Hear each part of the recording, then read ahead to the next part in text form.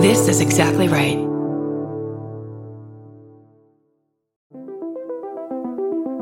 Hi, I'm Erin Welsh. And I'm Erin Alman Updike, and we're the hosts of This Podcast Will Kill You on Exactly Right. We're back with our 7th season, which is bigger and better than ever. Because guess what? We're now a weekly show. This season, we're tackling everything from long COVID to norovirus, from the supplement industry to IVF, and so much more. New episodes drop every single Tuesday. Follow This Podcast Will Kill You wherever you get your podcasts.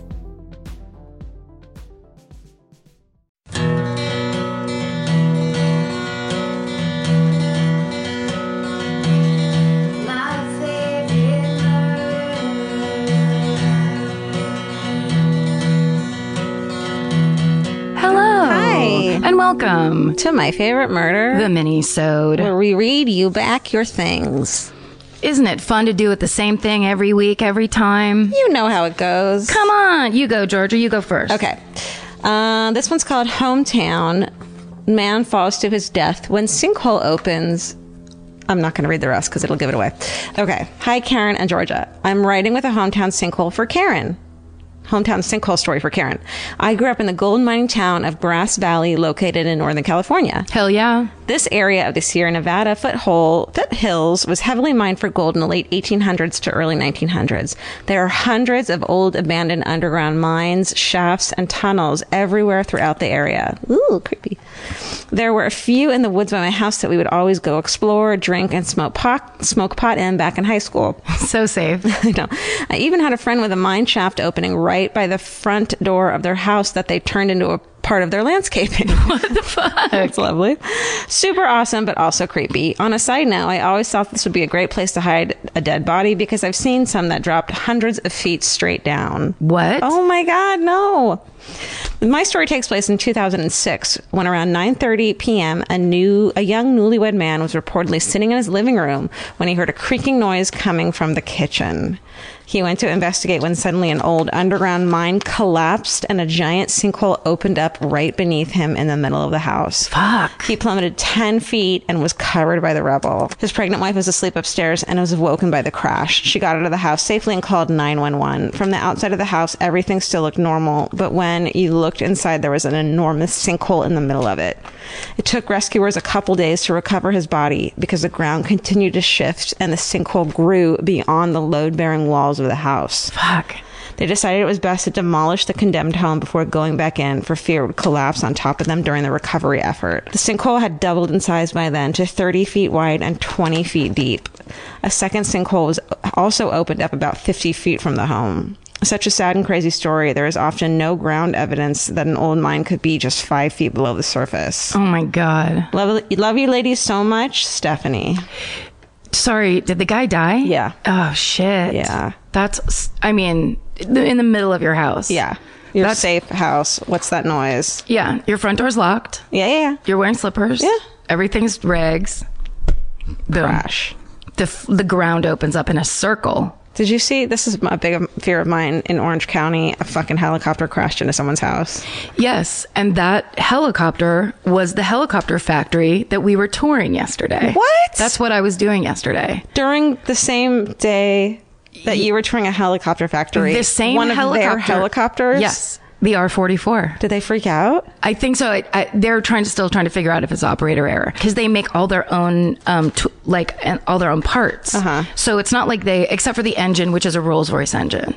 So everything they make there and they test it in like 9 different ways. And we just kept walking down these things and it would be a guy standing there going, so I checked this and I put it through this and then we put dye on it. If any dye leaks through, we know you throw that part out. Up in a helicopter? No, fuck no. Would never have done that. It's so weird that you wanted to tour a helicopter factory but wouldn't go up in a helicopter. It's me and Scotty Landis got this idea where we were going to start trying to learn things actively instead of like just being like, did you read an article?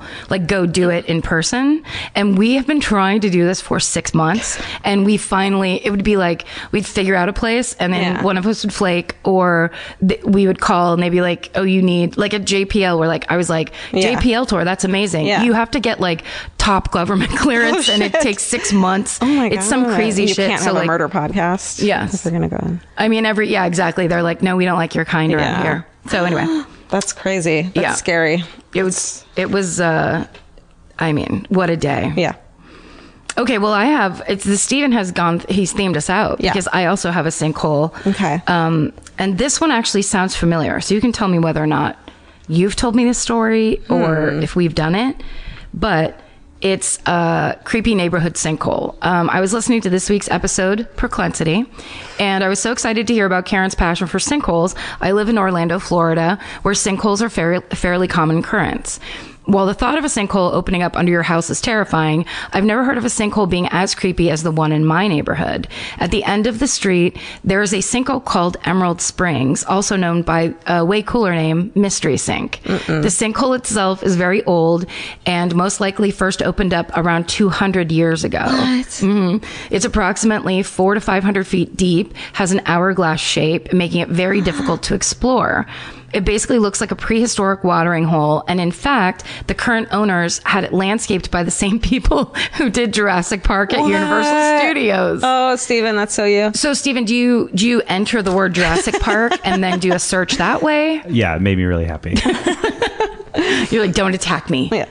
Not for this. I'm proud of it. In the past, the area was open to the public as a cave diving spot until tragedy struck twice. In August 1970, a local scuba diving instructor named Hal Watts decided to dive Mystery Sink with 16-year-old diver Fred Schmidt. At some point during the dive, Hal became tangled in the safety line they were following into the cave. After freeing himself, he turned to check on Fred, but this 16-year-old was gone. A sweeping search revealed Fred's dive light had sunk about 50 feet deeper in the cave. Hal attempted to follow the light, but blacked out before reaching it and floated back to the top. Unfortunately, Fred never resurfaced. A few days later, a rescue dive team was called in to recover Fred's body. During the rescue search, another diver, Bud Sims, became tangled in the safety line. The team attempted to help Sims, but he became panicked, floated rapidly to the top of the sinkhole, hit his head on the bottom of the boat, then sunk to the bottom of the cave and disappeared. Neither diver has ever been found, and their remains still lie at the bottom of Mystery Sink. That's the creepiest thing I've ever heard. Isn't that insane? Yes. The land has since been sold, and the owners closed Mystery Sink to the public. That's a great fucking idea. I was lucky enough to be granted a tour of the land by the current owner, though you can stand at the fence and look down the sinkhole from the edge of the property. Oh my God. It gives me the creeps to think about the diver's bones floating around the cave. Who knows what other mysteries or people lie beneath the surface. Totally. Thank you, ladies, for all you do. I'm a social worker for children, and your podcast has given me so much joy and laughter at the end of many dark days. Aww. Lots of love, Ashley. Oh my God. Shit. If it's been there for 200 years, then there's definitely other fucking bodies down there. And treasure. So much treasure. There's treasure and bodies. If you're like me, you're always looking for a story to dive into. Whether it's a family drama or a mystery to solve, the key to getting hooked is the details. I need rich visuals and intricate storylines, and June's Journey has that and more.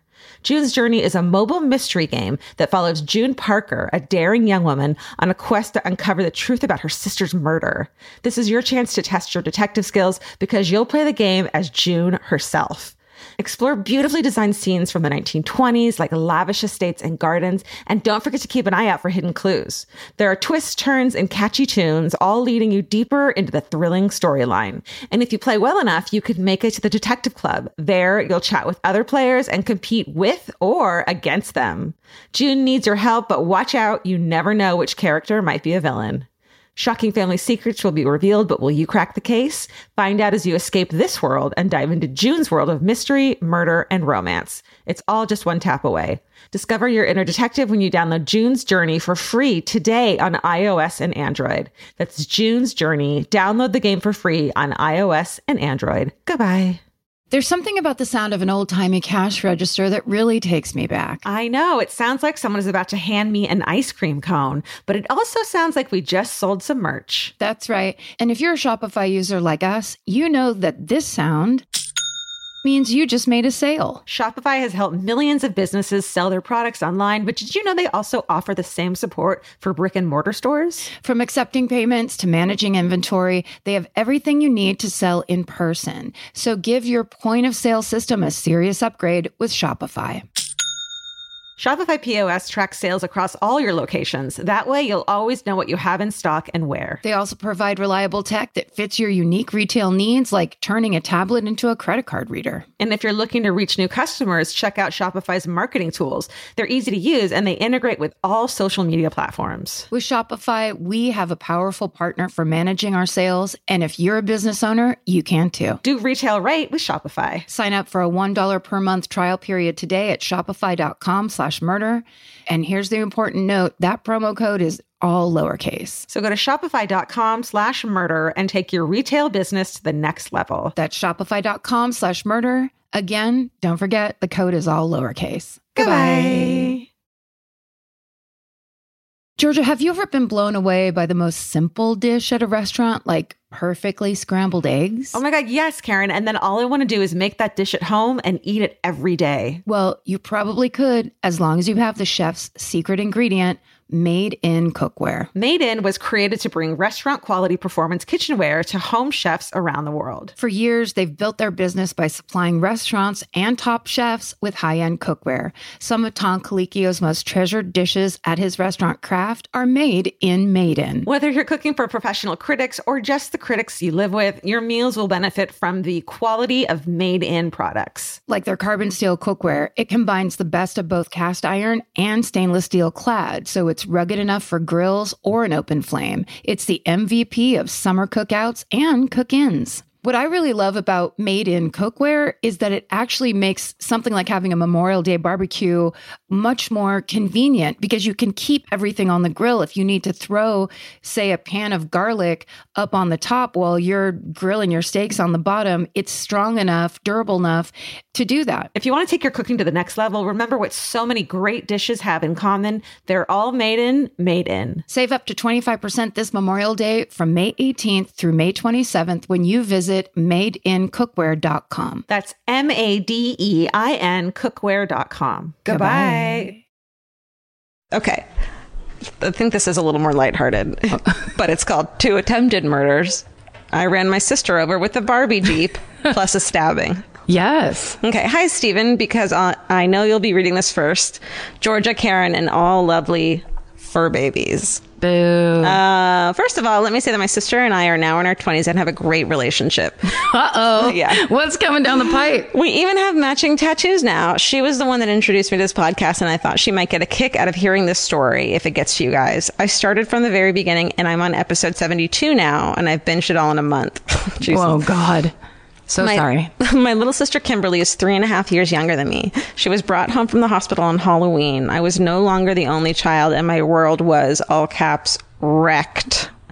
I was a giant brat, and as a result was grounded from going trick-or-treating in my Snow White outfit, and my 3.5-year-old brain decided it was her fault. Oh, no. I spent the next 7 or so years subtly trying to kill her. The most memorable of the attempts was with a Barbie Jeep. I was probably about 5 years old and had gotten it for Christmas, and was one of those that little kids can drive. God, I wanted one of those so bad. It's just for rich kids. I know. That summer, Kimberly and I were riding around in it outside. I was driving when I ran over a bump and she went flying out. Unfortunately for her, she landed in the path of the Barbie Jeep and I ran her over. On purpose? My 5-year-old brain decided this would be the perfect opportunity, and I threw the Jeep in reverse and backed over her. At that point, my mother came out of the house screaming at me, and alas, Kimberly was saved and my plan was foiled. Anyway, the stabbing.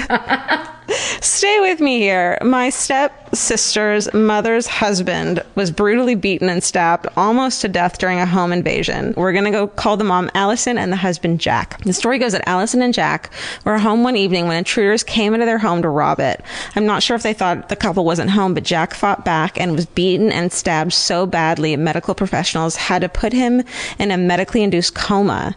The crazy part about all of this is that Allison was home the entire time and said she had no idea this was going on. Holy shit. She was upstairs in the bathroom taking a bath while her husband was on the main floor fighting for his life. What the fuck? That's horrifying. What was she listening to? Oh, Sting Fields of Gold. Oh my God. Why? Very little was printed in the newspapers about this. There was a mention of the home invasion several months later, but little else.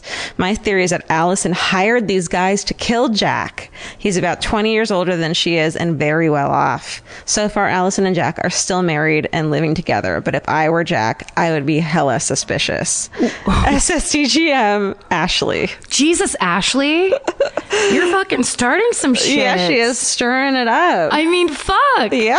She's accusing someone of having a murder plot foiled. Casting High aspersions. The highest dispersion. However, you can blast Fields of Gold, but I mean, but why would people?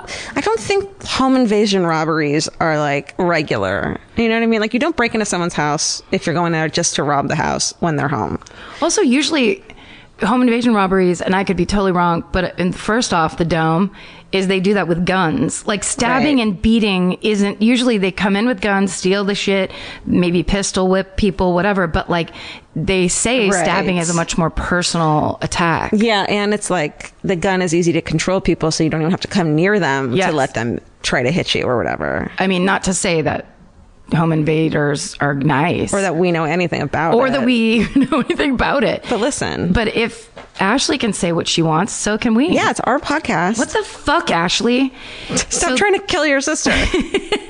I love that she, or at least the way you told it, it was like she relished that story of running her sister over. My sister definitely tried to kill me a ton of times. Yeah. I think that's the way it is. Okay, so this email starts, my dad was almost assassinated on his first day of work. Parentheses, lighthearted. The Right Reverend Karen Kilgariff and Sir Georgia Hardstark. Wow. Weird. Just coming in from kind of a Knights of the Round Table feel. Weird angle. Yeah. This is from George R.R. Martin. Not really. Okay, here's a hometown almost murder for you. I come from a Midwestern college town. Corn, soybeans, basketball, football, astrophysicists, Nobel Prize winners. What? You get the gist. I wasn't going to guess those last couple ones, but no. Okay. That's not usually on that a list that starts with corn. Unless they're turning it into, what do they make corn into? Hydrogen? Corn syrup? Okay. Popcorn? Sure. Maize. My parents moved there from the East Coast and in the 80s because my mom had gotten a job as an art history professor. She spent the whole plane ride out effectively accept the job, prepping for her talk, and only looked out the window on the return flight, at which point she found squares of flat, frozen farmland as far as the eye could see, and she was like, what have I done? But she dragged her born and bred Baltimore husband out there anyway. He's a smart guy. He made the decision early in their marriage to follow her career.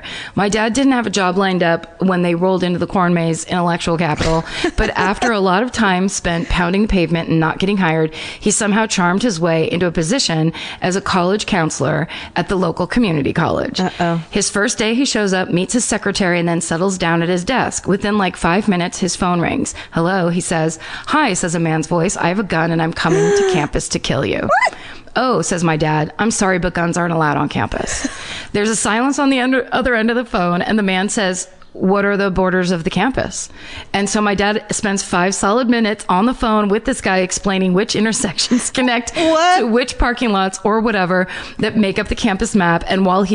And meanwhile, he's throwing little scraps of paper at his secretary through the door to try to get her attention. When she finally comes in, he hands her a Post-it note that essentially says, a man with a gun will soon be getting in his car at X location. Send the police, please, and thank you. She runs off, and eventually the guy on the phone says, okay, I'll wait off campus until you get off work, and then I'll kill you, and hangs up. Oh my God. Dad just sits in his office and waits, and I guess fills out the first day HR paperwork. Sometime that afternoon, police call him and break the news that yes, there was a man with a gun patiently waiting on the edge of campus to kill him. Obviously, the guy actually wanted to kill Dad's predecessor, which is comforting information to think about as I hang out on the job market. When Mom asked Dad how his first day went that night, he was like, well, they can only improve. He's an optimistic dude. Oh my God. The gun guy got released from police custody, but happily did not go on to murder my father. Hopefully he got his life together. He did die eventually, which was obviously ultimately and probably not a happy story. And I kind of feel for him. Even though he did briefly want to kill my dad, he clearly had his shit going on. Thanks you guys so much for this podcast, which has got me through a lot of dark nights of the soul, and which has only once caused me to pull over my car on a busy highway because I thought I was about to pass out. Oh no.